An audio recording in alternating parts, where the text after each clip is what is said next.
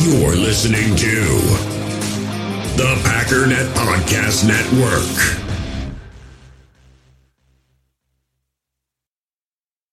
We all have smartphones, and we all know they're pretty amazing, but they also can be amazingly distracting, especially when we're around other people. So US Cellular wants us to reset our relationship with our phones by putting down our phones for $5. That's right, a company that sells phones wants us to put down our phones. And to see what we find, learn more at uscellular.com/built for us.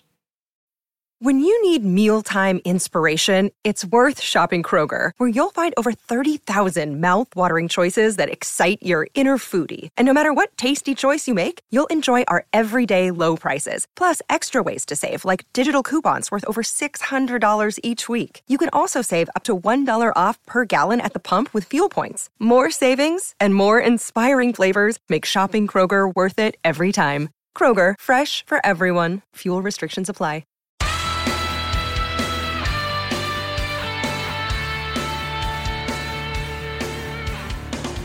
Ladies and gentlemen, welcome once again to the Packernet Podcast. I am your host and resident panelist, as always, Ryan Schlip. Check us out online, packernet.com. Find me on Twitter, pack_. So, had a podcast all queued up and ready to go yesterday, and let's just say I'm going to go in a different direction with it. I want to start off today just getting a real good picture of where we're at. Right, let's just look at some numbers. I know that the 2020 Packers are a unique team, but it doesn't hurt to kind of get a little bit of context, historic context, as well as just, again, looking at Vegas, which I like to do because I got a lot of money on the line, and just say, all right, man, what's the deal? What are we doing here? So let's just start with this week.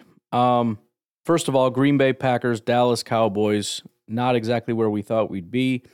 The Dallas Cowboys are 5-point favorites. And once again, I got to be completely honest, I am kind of stunned that we are getting as much respect as we are. You're starting to get the feeling, although it's starting to become comical at the same time, but you're starting to get the feeling that Vegas is just expecting a turnaround. Either that, or they're just trying to pull in money, but I don't exactly know. I keep hearing people talk about that. You set a number so that you try to get a bunch of people. Why don't you pick the right number, though? Because if you bait me into picking Dallas, and I do, and Dallas covers, then you lose money, right? Or is it that people are still really too optimistic on the Packers, so you set the line at kind of a ridiculous number, knowing that a bunch of Packer fans are still going to pick Green Bay and they're going to lose their shirt? I don't know. But anyways, that's where we're starting. So at this point in the season, we are 5-point underdogs going up against the Dallas Cowboys. If we look out a little bit, the Green Bay Packers, as of right now, are said to have a 5% chance of making the playoffs. 5%. They have the 6th worst odds in the NFL. Only the Raiders, Panthers, Lions, Steelers, and Texans have a lower percentage. We're actually tied with the Colts. However, the Colts have a 3% chance of winning the division. We have a 0.6% chance of winning the division. Our odds of getting a first-round bye are less than 1%. About half the league is less than 1% because you got teams like the Eagles that are, especially in the NFC, they're sucking up 67%. But the majority of the league has almost no chance. And then odds to win the Super Bowl, 0.1% chance. 0.1%. This is 538 I'm using. On 538, they actually have the Cowboys at -7 and are giving us a 27% chance of winning this game. They're giving the Broncos a better chance of beating the Titans than we are beating the Cowboys. Looking ahead right now, the Green Bay Packers are only I'm putting money on that right now. They're only 1-point underdogs against the Tennessee Titans. On Thursday Night Football, team that went on a 5-game winning streak before losing by 3 points to the Kansas City Chiefs, that hasn't given up more than 20 points in the last 5 weeks, 6 if you include the bye. In fact, they've only given up one game more than 22 points, and that was Buffalo 41, which is probably the only reason why they're not like a top 3 defense, because Buffalo rocked their world. But Anyways, we don't need to delve too much into that right now. I'm stunned. Eventually, this is like I feel like I'm being suckered here. Like they're just going to keep baiting me to bet against the Packers, and I'm going to keep doing it, and I'm going to keep upping the ante, and eventually the Packers are going to pull one out and be like, well, it was fun while it lasted. Just don't get how it's like even with the Titans right now. Doesn't even make sense. Yes, place bet, please. Thank you very much. Thank you for your business. 1 point. Basically a push, dude. I guess because Thursdays are weird, you never really know. I don't know. I will happily be wrong on that one, I guess. I don't know what else to say. Anyways, continuing on of just kind of stepping back and getting an overview. Let's start with this. How many teams have started off 3-6 and gone on to have a winning season? It's not the most uncommon thing in the world, although it is rare. Philadelphia remains the main example for us to look at in 2021. They started off 3-6, went on to beat the Broncos, beat the Saints, lose to the Giants, beat the Jets, beat Washington, the Giants, Washington all over again, and then lose to Dallas. Now, obviously, some things kind of stand out here. For example, playing Washington twice, the Giants twice, and the Jets once. Granted, they did lose once to the Giants. That was one of their only losses, but considering how bad those teams were last year, the Jets at that point, the first time they played them, were 3-9. Washington was 6-8. The second time they played them, they were 6-10. Dallas was the only team with a winning record. They were 12-5 and went on to, or 11-5, I guess, and went on to beat the Philadelphia Eagles. But it happened in Philly, and they ended 9-8. Also, they snuck into the playoffs and then got absolutely destroyed by Tampa, 31-15. And again, if you listened to Packernet After Dark last night, you heard, I think it was Nate. I don't remember exactly, but somebody called in and said, this is what I don't want. I don't want to go on a winning streak and then pick 13th overall and end the season 9-8. However, in contrast to the idea of quote-unquote tanking, number one, look at how good the Eagles are right now. And they didn't do it because they got a number 1 overall pick. I don't know that ending strong, probably putting the cart before the horse to say that ending strong is the thing that fired them up to win. I think they're similar to the Packers, where you could kind of tell by the end of the season what this team really was. And I think that's somewhat true for Philadelphia. Now, that still is an argument for wanting the team to improve. But I do think that there's a difference. I think Philadelphia was building on younger talent, specifically their quarterback. And again, they also beat up on a bunch of really weak teams. But they had a reason to be excited about growth, and that was they had a really young quarterback, and they didn't know if that was the guy or not. You see, because they had a really young guy that was not playing very well at quarterback, and then as he got better, he started to improve, and the team started to win, and now they come into this year, and they look really, really good. Now, there's other things, but those things were always in place. For example, the offensive line, the running ability, that was always there. And then they went out and added, for example, A.J. Brown, which is an incredible addition.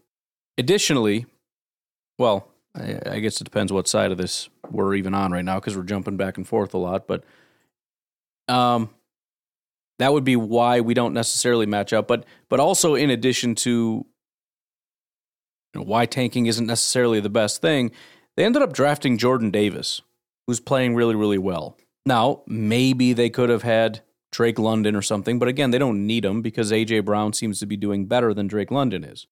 You got Evan Neal and Ikem Ekwonu, who I don't think are necessarily doing all that well. Now, you could say if they picked 5th overall, Kayvon Thibodeau would have been a better option. Sauce Gardner at number 4. As a rookie, one of the better corners in all of football, you'd probably rather have Sauce than Jordan Davis.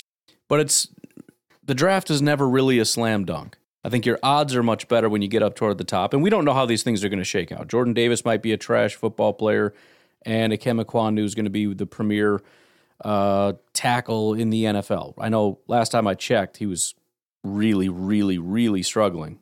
But just providing a little context there. So, not impossible that we have a winning season. Unlikely.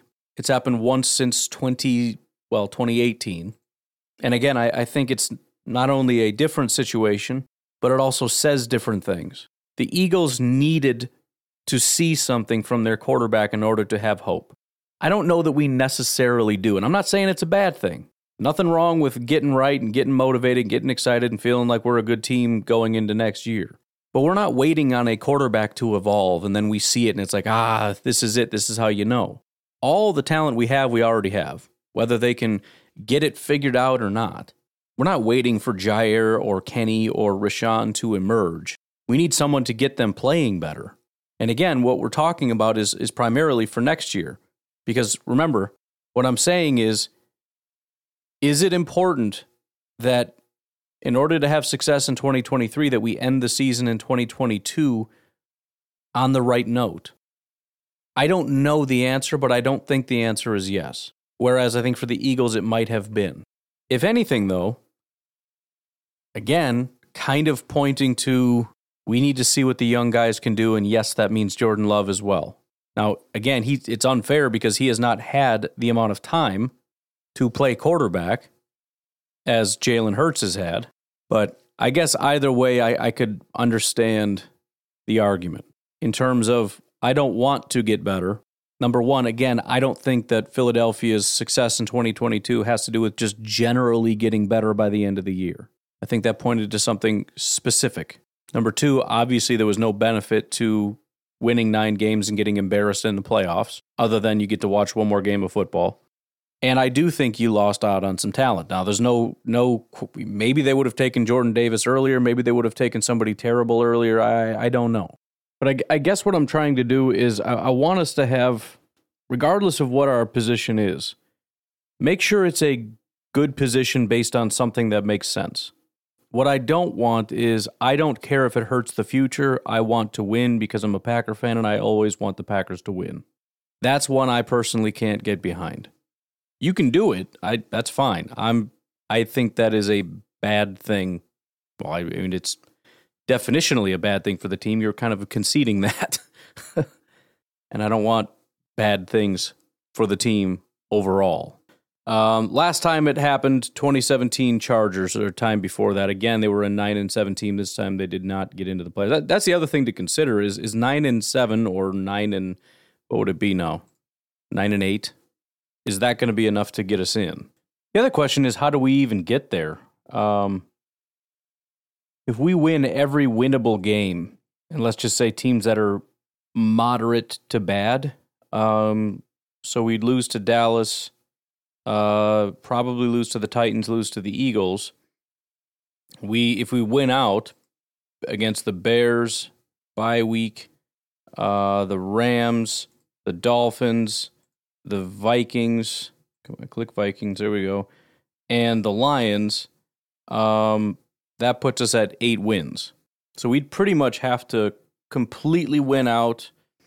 And you could say, well, we could certainly beat one of these not so easy to beat teams. That's true, but we could also very easily drop one to, the Bears. I mean, literally every one of these teams. The Rams, the Dolphins, the Vikings, obviously. That, honestly, if we're being honest, should be in the other category of not very winnable games, which would put us at 7-10. But again, even if we win out after this tough stretch, I can't get us to 9 wins. I can't even get us even with the Vikings. And what I mean by that is I can't get us even with the Vikings as the Vikings are today. They already have 8 wins. I'm struggling to get us to 8 for the season. So I really think that's where my hang-up is. I tend to lean toward let's try to get more capital. And bear in mind, we also have more trade capital. If you have a, let's say, number 4 overall pick compared to a number 13 overall pick, and let's just say let's say a guy like Lamar's out there. I haven't been the biggest fan of Lamar in the entire world, but I don't think it's a terrible option. Because if we're asking the question about a guy that, let's say, can do kind of more or less basic stuff, if we really, really simplify it for him, right? We're similar to the Ravens. We're going to be a run-heavy team, not as heavy as the Ravens, but a run-heavy team that tries to support the quarterback with the offensive line, play action passes, and we're going to try to simplify things, and I just need you to find the open guy, and then on top of that, you can also run around a little bit. If you are into that kind of thing, If you're dealing with a top 5 pick, I'm not saying you get him for a top 5 pick. It's going to take more than that. But if you have a 13, 14, it just carries a lot less weight. Or even if you're not looking at a quarterback. I mean, if you have a second-round pick that is at the top of the second as opposed to the back of the second, it carries a borderline first-round pick value or, back of the first-round pick value.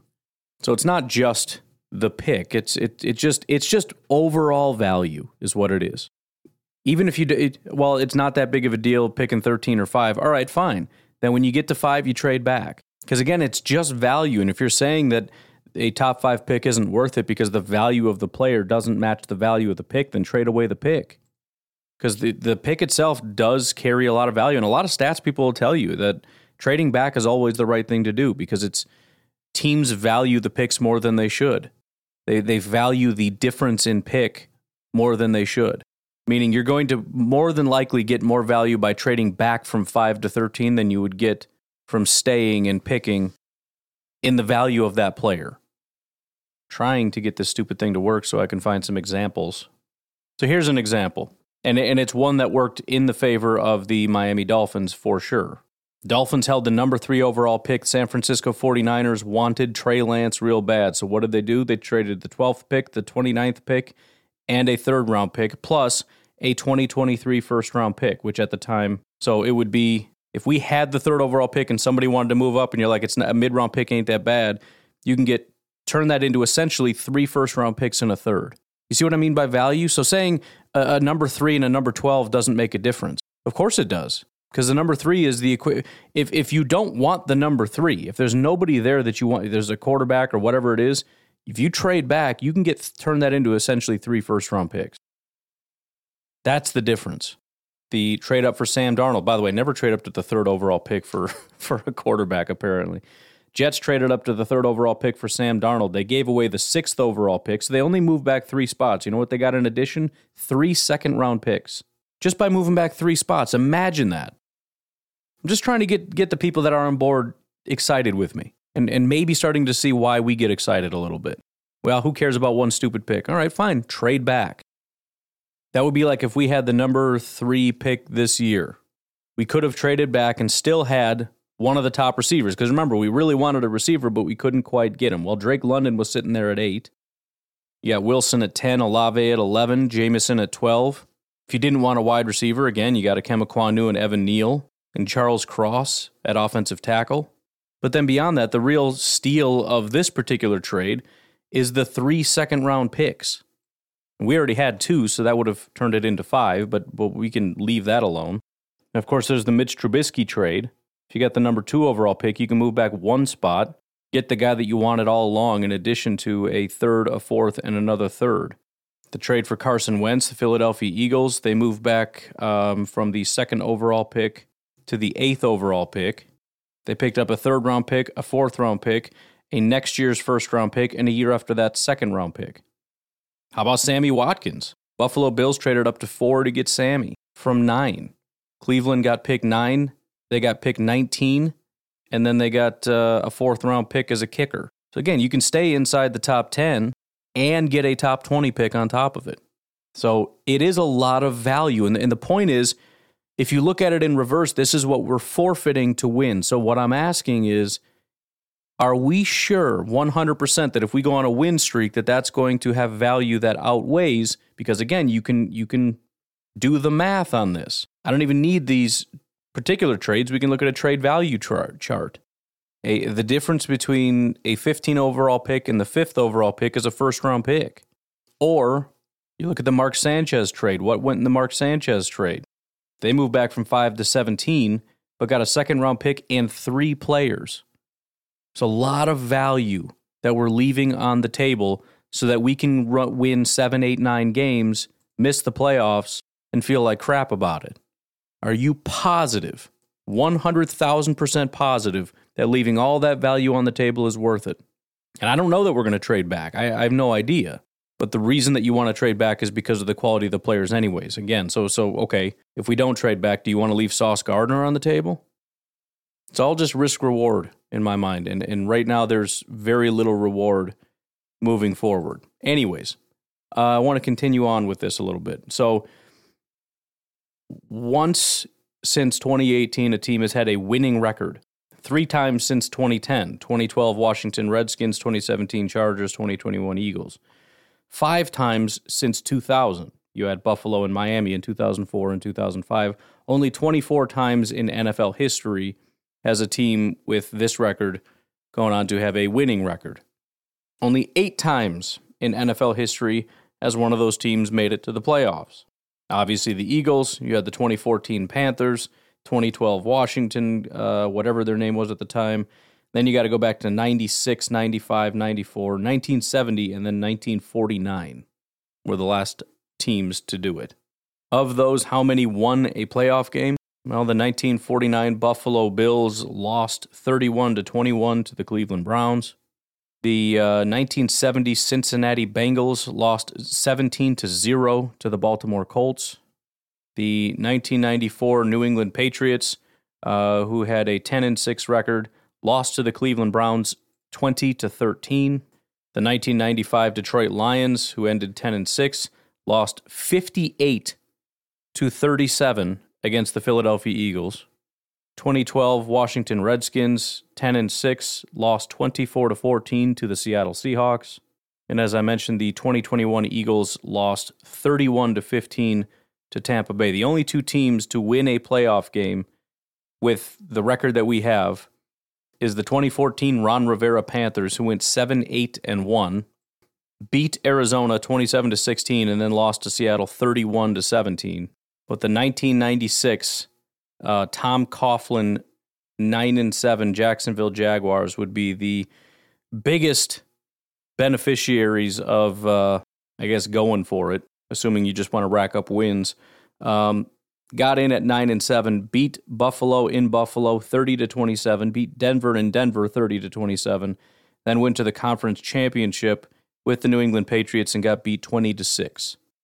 So no Super Bowl appearances. One team got to the door. But we're talking 2 teams in NFL history have won a playoff game with the start that we're having, at least insofar as the record is concerned. What if you look at point differential? We're currently sitting at -34. So if you look at teams that at this point in the season are somewhere between -30 and -40, 14 of those teams went on to have a winning season. Now, to be clear, only 2 of these teams had 3 or less wins. So a lot of these guys already had kind of a head start. But 14 teams had winning records with this bad of a point differential this far into the season. 11 of those teams went to the playoffs. Most recent, 2020 Washington. Before that, 2010 Seattle, 2006 Jets, and then 2005 New England before you have to drop to 1995.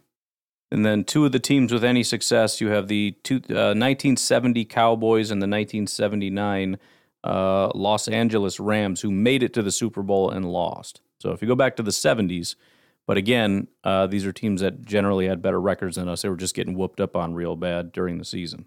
And just to be clear, because it kind of sounds like, oh, it looks like there's some examples. Teams with losing records with this start so far, 292 examples.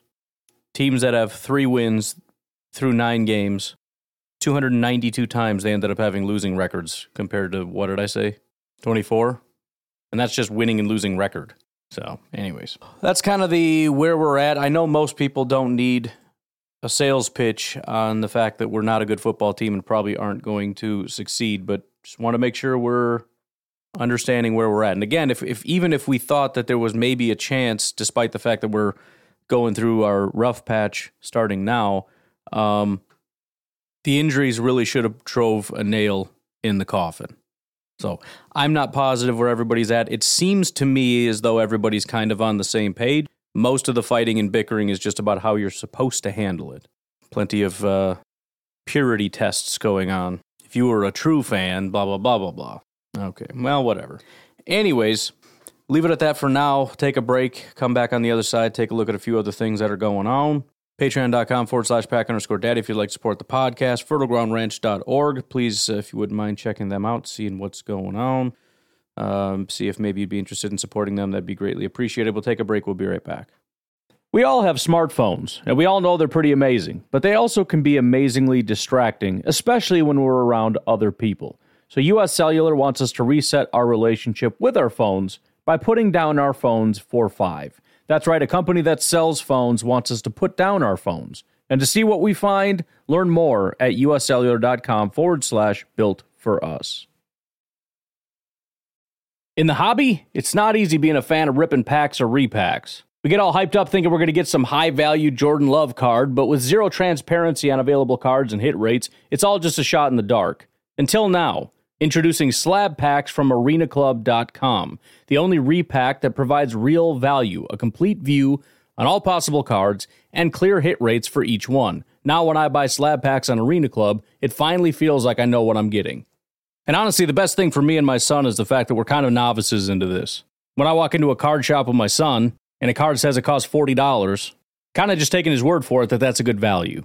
So I appreciate the transparency on grading, as well as just getting excited about seeing what you could potentially get. Right now, you can get 10% off your first purchase by going to arenaclub.com/packdaddy. Wow, that's crazy offer. 10% off a $400 slab pack. That's $40 right there. Anyways, that's arenaclub.com/packdaddy for 10% off your first purchase. Hey, it's Kaylee Cuoco for Priceline. Ready to go to your happy place for a happy price? Well, why didn't you say so? Just download the Priceline app right now and save up to 60% on hotels. So whether it's Cousin Kevin's Kazoo Concert in Kansas City, go Kevin, or Becky's Bachelorette Bash in Bermuda, you never have to miss a trip ever again. So download the Priceline app today. Your savings are waiting. Go to your happy place for a happy price. Go to your happy price, Priceline. Let's start off with a look at some of the problems with the team. One of the big ones right now, which is injuries. This is Ian Rappaport kind of giving the latest, at least as far as I know, on the Packers injury front. Well, let's talk through some Packers injuries. Some bad, but some not so bad, and maybe not so bad in ways we weren't expecting. Aaron Jones left last week's game with an ankle injury. Was in a boot after the game, and X-rays were inconclusive, which I took to meaning was really not good at all. Turns out not bad at all. This was a situation where he just did not really suffer a major injury, had some additional testing. Later on Monday, he should be fine. The belief is that he should be good to go this week. Good news there. Not so good for Romeo Doubs, one of their young, promising receivers. He suffered a high ankle sprain. Those are generally 4 to 6 week injuries. Now, a lot of times a player like that is placed on injured reserve. That obviously is a possibility for the Green Bay Packers. We'll see, though, if that is another young receiver injury they can overcome. And then Christian Watson seemed on Sunday to suffer another concussion, was knocked out and because of being checked for a concussion. But as Coach Matt LaFleur said earlier this week, it actually was not a concussion. He got hit in the chest. He lost his breath. It was mostly precautionary, and he cleared everything he needed to do to return to the game on Sunday. But it's just, as LaFleur said, the world we live in. So the belief is that Christian Watson should end up being fine. So as he said, kind of good news, bad news there. Obviously, no matter what, you want the best for the guys. You never want anybody to get hurt, get setbacks, whatever. Great news for Aaron Jones. The guy is just an absolute workhorse. He's a machine. He was in a boot, and now he's back and ready to go. Romeo, we kind of already knew that situation, high ankle sprain out. I think he said 4 to 6.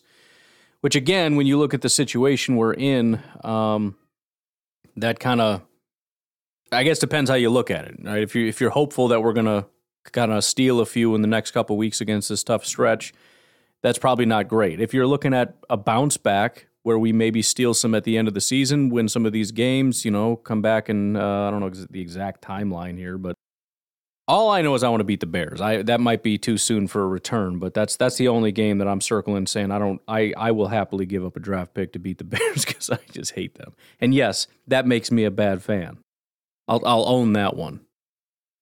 I also would rather not lose to the Vikings, but if we're only going to win one game this season, it's not even close. I'm not saying we're only going to win one. Relax. We'll win probably more than one. I'm just saying, if it was one, give me the Bears. The Watson one is a little bit, it's great news, but it's also upsetting for a lot of reasons. I'm upset that they didn't allow him to come back in. I mean, I understand precautionary to some extent, but precautionary for what?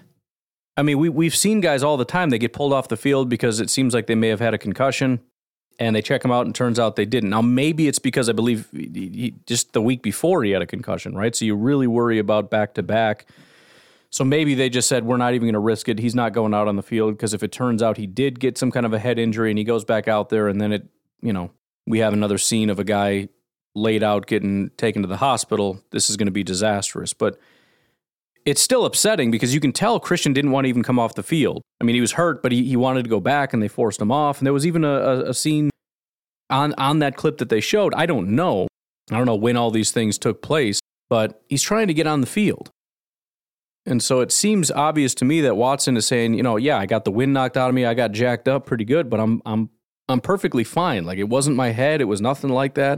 I mean, this guy, he needs time, and on top of that, it's not a good look that he's handled the ball twice and got injured twice. Now, what would have happened, though, if he came out for a play and went back in and we heard that he just got the wind knocked out? Nobody be even talking about injury prone or glass or anything like that. Not that obviously neck or head injuries have anything to do with that, but it still just kind of gives you a bad feeling of, oh, shoot, he's going to get hurt now.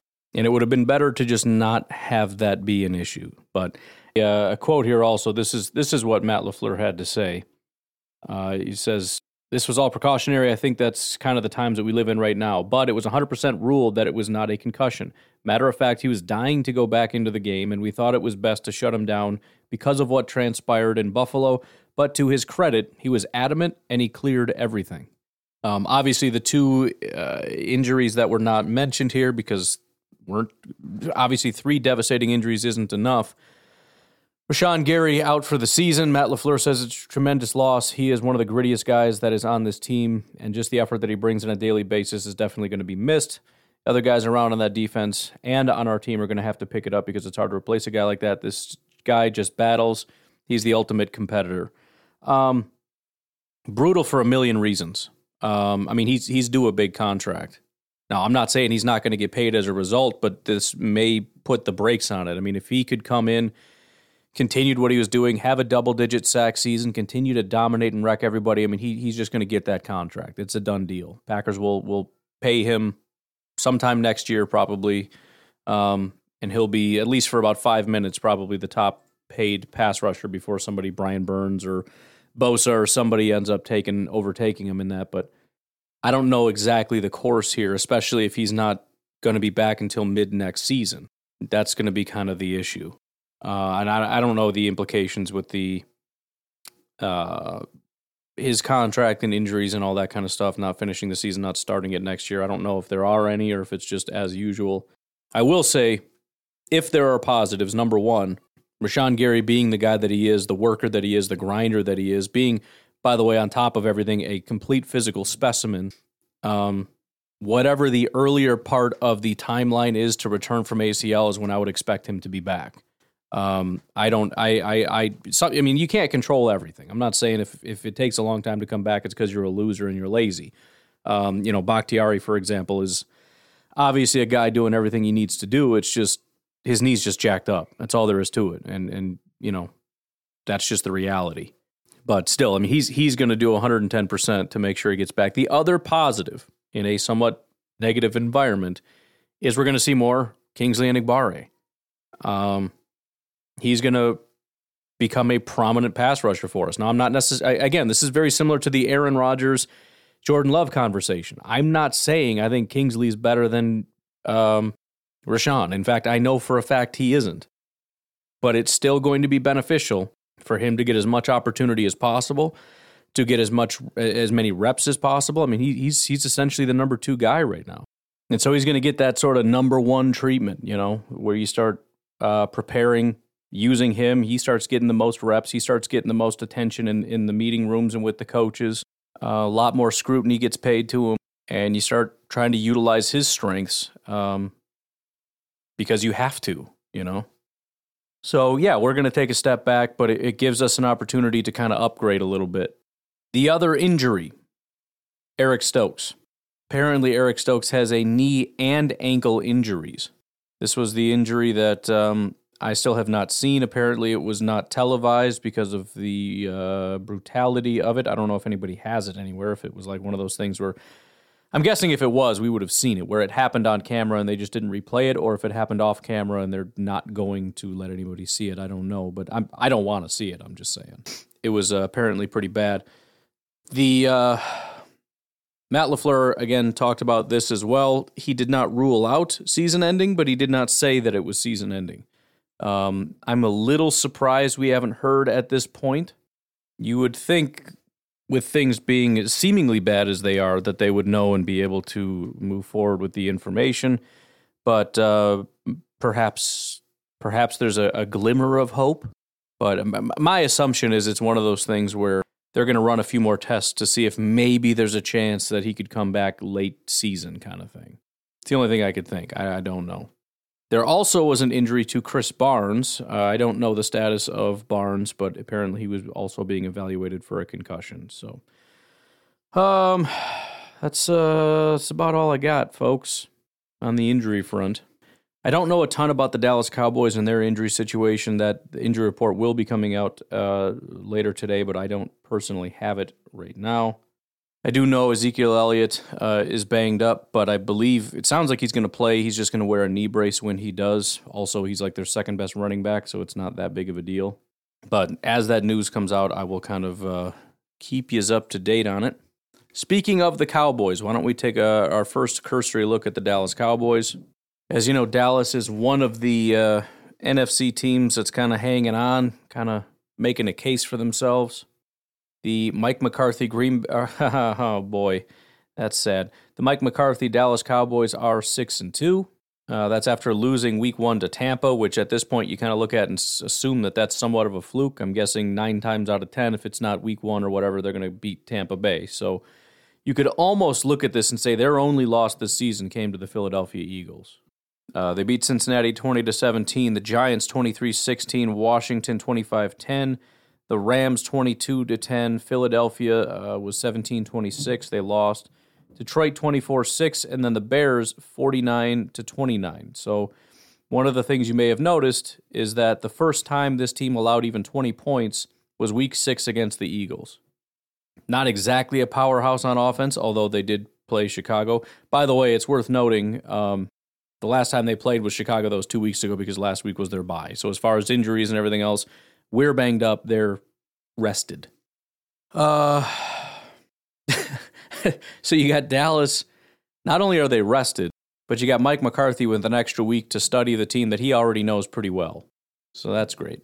Aaron Rodgers, Aaron Jones, at least the key pieces. But as of right now, 14th ranked offense, 3rd ranked defense. One of the things that I think is kind of a fun, quick, and easy way to look at this matchup, just in terms of if you want to come up with a real quick score prediction, at least this is more or less what I do, Football Outsiders provides you with DVOA, and DVOA is very simply put, how much better are you as a percentage than a average team. So, for example, Dallas Cowboys, number 1 rated defense when you look at weighted DVOA. They are ranked number 1 by that organization, which isn't great. But anyways, their defense, according to this, is 18.8% better than the average team. So what did I do? Well, the Packers on average are scoring 17.11 points per game on average. If Dallas does 18.8% better than average against a team, which is what this is looking at, it's weighted based on how good teams are, offensively, defensively, whatever. The Packers would score roughly 14 points in this game.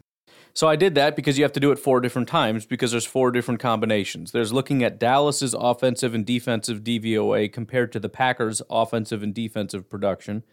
Then you've got the Packers' DVOA, where we rank with these things, compared to Dallas's offensive and defensive production. And so you end up with 2 different score predictions. If you look at Dallas's DVOA compared to our offensive and defensive score production, the score would end up Dallas winning 23-14. If you look at it based on the Packers' DVOA compared to Dallas's offensive and defensive production, the score is 17-23. They're nearly identical. Dallas, in both instances, scores 23 points, and it's a field goal difference for the Packers, 14-17. It is also interesting that if you look at the 17-23, what is the point spread? It's exactly 5 points. So, based on that, although it's extremely early, and there's a lot of other factors, and none of them are exactly in our favor. For example, the Dallas Cowboys just had a bye week. The Packers are injured. All of them tend to skew in the Dallas Cowboys' favor. But if you ask me today to give you a score prediction, 17-23 is staring me right in the face. But I'm also kind of leaning toward 14-23 just because I'm really pessimistic about the Packers. And,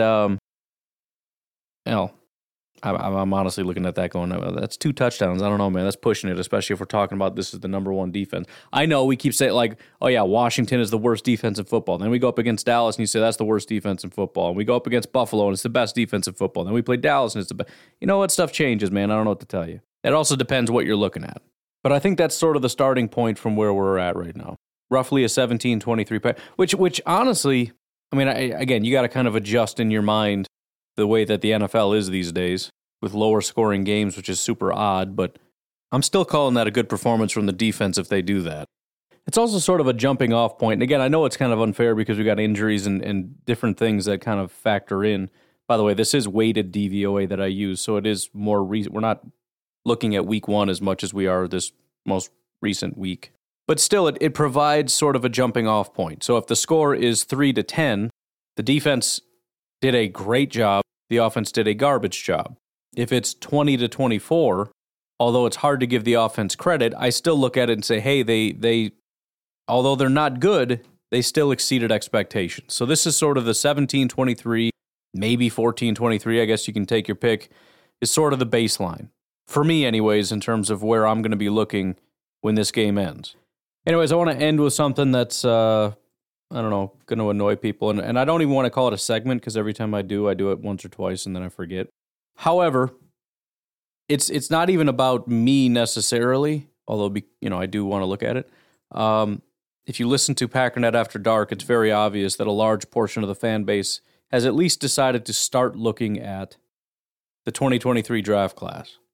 And so I want to just kind of start off with my very cursory thoughts, just because I also, like a lot of people, have decided to just start checking some of this stuff out. Number 1, and I can have my mind changed, and I know this is not what anybody necessarily wants to hear, and a lot of people do disagree, and I hope they can change my mind on this, because if you have the opportunity, that was always the biggest fears. If Jordan Love's not it, what are we going to do? We're in a lot of trouble, because the odds of us getting a quarterback are really low. Well, I didn't realize we were going to have a potentially really high pick. I know Jake Shavink, who is a co-host on our Always Draft podcast, when I mentioned top 5, top 3 pick or whatever, he kind of alluded to Bryce Young being a great option. Personally, I don't like any of the quarterbacks. If you're talking top 5 pick, you're talking elite, can't miss prospects. I don't like Stroud. I don't like Young. I like Levis to a degree, but again, it's sort of I like him in a lot of ways that I really like Josiah DeGuara, as weird as that sounds, because he just seems to fit. He checks all the boxes, but not in any kind of a remarkable way. The scheme that they run looks correct. The dude will stand in the pocket, which again is one of my biggest critiques of Rodgers this year. He gets happy feet. Yes, occasionally he will stand in the pocket and throw a pass. I've seen him throw while he gets hit, but the point is, way too often, when he sees somebody get beat, he panics. And so when I see Will Levis, who's a big dude, stand in and take a hit, I see him kind of distribute and go through his progressions. And again, very, very Tom Brady-esque in a way. Statuesque in the pocket, just stands there, finds the right guy, and throws it. The biggest issue with Levis, though, is that his accuracy is kind of garbage. And that's a big problem, especially when you try to go up to the pro level. I mean, that's I don't know exactly what the first thing you're looking for is, but accuracy is a big one. And when you are standing in the pocket and you can find the right guy, but the throw is off, you're killing drives, you're throwing picks. I mean, it's devastating. So as of right now, those are the 3 quarterbacks I looked at. Nobody I was super excited about. I think it was Bryce Young. I said he reminds me, he is identical to me of Aaron Rodgers in 2022. Maybe 2021 would be a better example. You say, how can you say that? He's killing it in college football. Well, okay. The problem is they are running the 2022 offense, except it's Aaron Rodgers loaded with weapons. It's all short passes behind the line of scrimmage, occasionally throwing deep, but he hits about 50% of those. Once in a while, you get the highlight throw that looks great, and then the next throw is like, what the heck was that? I am not a fan of Bryce Young at all. I think he has, and I think this is similar with Stroud as well. Maybe it's even Stroud that I was thinking of. I don't know. It doesn't matter. The point is, there's not that thing where you turn it on and you look at it and go, oh, dang. For the record, 2024 quarterback Caleb Williams, I did turn it on for him when somebody had given me the suggestion that maybe we do a trade that gives us a 2024 first-round pick or something like that. And I was like, all right, so what would that look like if we don't have a quarter? And dude, Caleb's my guy. That's all I'm going to say. So there isn't anybody in the 2023 class that I've seen necessarily. There might be some guys further down the line that just haven't really popped up yet. Anthony Richardson, I know, has a cannon. That's about all I know. I don't know anything about Hendon Hooker, Tanner McKee, Jaron Hall. I do know I don't like Tyler Van Dyke, but that's a whole other thing. Kind of unfair, but I've got to dig my heels on it now. It's just one of those things. So there's a lot of guys that maybe are going to kind of spike. But as of right now, I'm not a huge fan of any of those guys. And if we are up early, don't get me wrong, I'll get hyped for Bryce. I'll get hyped for Stroud. I'll figure out a way to get excited about it. But that is not, as of right now, my personal desire. I also watched Will Anderson, who is the currently highest rated non-quarterback. Stroud is number 1, Young is number 2, Will Anderson is number 3. I like Will. He's obviously a wrecking ball. The biggest issue I have with Will Anderson is he really, really, really struggles with tackling. And that makes me kind of nervous. You know, I mean, it's a pretty big component for a guy that's going to take a step, in my opinion. Because you're talking about his speed and a little bit of his power and all that stuff combined, but you're going to lose some of that when you go to the next level. And if guys are just breaking arm tackles against you left and right, I'm worried about you possibly not having a big enough jump to be a dominant player in the NFL. You probably will be, but it just makes me really nervous that college football players are just running right through you. We're also seeing too much of that, for example, with Rashawn. And again, Rashawn is killing it right now. He usually is a better tackler, but he's been having issues, especially with, it's not even so much a tackling thing as it is like taking bad angles and not setting the edge or whatever. But it just, that is to me a red flag. That makes me nervous. Bijan Robinson, I told you I watched. That is, and again, I don't know that we can or should or whatever take a running back if we're kind of in the mid-first. All I know, and this is the way I play fantasy football too, so this is just the way that I'm wired, and it's probably not quite right. But when the Packers say best player available, I believe it and I mean it, and I'm not as position sensitive as the Packers are. I will take an elite, can't-miss running back over a 60% real good tackle or something, or 40% quarterback that's going to hit. Bijan is just that guy that as soon as you watch him, you look at him and go, yeah, this guy's a freak. He was just that guy instantly. Just the point is, I want a guy, if you have this opportunity, and it depends what we're talking about. If it's a top 5 pick, we're not going running back. I'm just saying, if it's 9 or something, maybe. I want to find a guy that just, you watch it and say, I haven't seen that. And with Bijan, I watched it and said, I haven't seen that since McCaffrey. The cuts that he was making, it's not exactly like McCaffrey, but the last time I watched and said, oh my goodness, like that, in similar ways when you're talking about his ability to cut, it was McCaffrey was kind of the last time that I remember seeing something like that. I did watch a little bit of Jordan Addison and Jackson Smith and Jigba. Very similar to the quarterbacks. I'm just not massively jacked about them. Again, I'm fine at any point in time taking a great wide receiver. But if we're talking real early, if we're talking top 10 pick, you had better check every box and have that wow factor. And I just didn't necessarily see that. Now, again, I haven't watched 500 different games, or even 3 for that matter. 2 is probably the most that I watched for anybody. But I just couldn't quite get over that hump of, Like, yeah, it's fine, but it's fine in the same way that. Bottom line is, if you would have told me Jordan Addison was a second-round pick, I would have watched him and been like, dang, he's pretty good. That's a great second-round pick. But if you're telling me he's a top 10 pick, I just don't see why. So I will be doing more, especially on the wide receivers, because I haven't watched them a ton. Will Anderson, I want to kind of, because Will Anderson was mostly positive from what I saw, but I had heard that he had tackling issues. I went back and looked at his statistics, and they are brutally bad, like really, really bad. Also want to watch Jalen Carter and Myles Murphy, defensive tackle and edge rusher. Jalen, obviously we had last year 2 really good Georgia defensive linemen that went in the draft, and Carter was, since day one, they said Jalen was the better of the 3. And so I'll be really interested to follow up with him. Myles Murphy's been up here for a while. You also got Brian Breezy, a defensive lineman out of Clemson, just like Myles Murphy, and Keely Ringo, cornerback out of Georgia.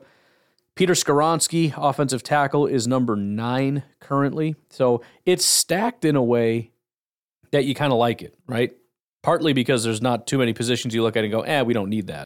But quarterback, yes. Edge, I mean, it's not a massive need, but you certainly are not going to turn it down. Defensive line, no question about it in a billion years.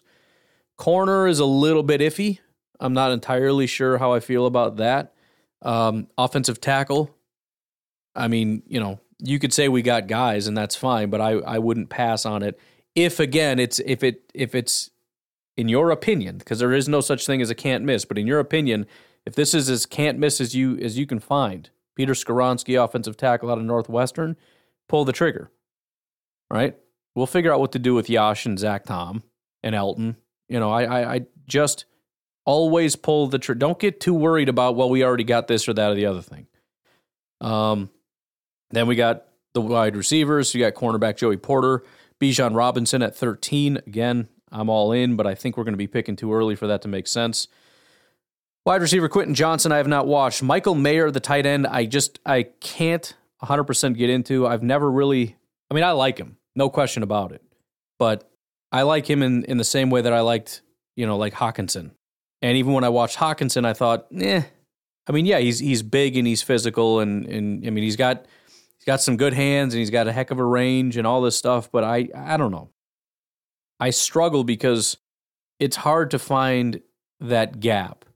Just to be a first-round tight end is tough. Usually really, really good tight ends are like second round. If you're talking about early first round, I don't know, man. I struggle to see what makes you that much better. And again, usually it just doesn't pan out. Noah Fant was in that same draft class, I think, with Hawkinson. I think I preferred Fant over Hawkinson. Maybe that's backwards, actually, because I know I didn't really care for either. I don't know. It doesn't matter, because neither of them has really lived up to the billing, right? Eric Ebron, another Detroit Lions failure, taking him in the top 10, possibly, what was it, top 5-ish? It was brutal. It was early. And that dude is not good. And Ebron, I was a big fan of. So, I don't know. I like Michael Mayer. I don't know that it's going to pay off to take him at that point. Then you got at 16, cornerback Cam Smith, Paris Johnson, offensive tackle out of Ohio State, Isaiah Foskey, edge rusher out of Notre Dame, Keyshawn Boot, wide receiver LSU. I'm sure I'm butchering all these names. Again, I'm just getting started. Tyree Wilson, defensive lineman out of Texas Tech, Nolan Smith, another Georgia edge rusher, Trenton Simpson, linebacker out of Clemson, a lot of Clemson in Georgia, Antonio Johnson, Texas A&M safety, definitely worth looking at, although, again, probably picking a little earlier for this. And then on and on. Jahmyr Gibbs is another running back that's worth looking at in terms of being super, super talented. And that's also where you get into the conversation of, let's say you're picking at 12. If you could get Bijan at 12 or Jahmyr Gibbs on the, maybe, I don't know if you can get him in the early-ish, mid-ish second round, but let's just say you could. I don't know that it's super debatable that Gibbs would be the better value.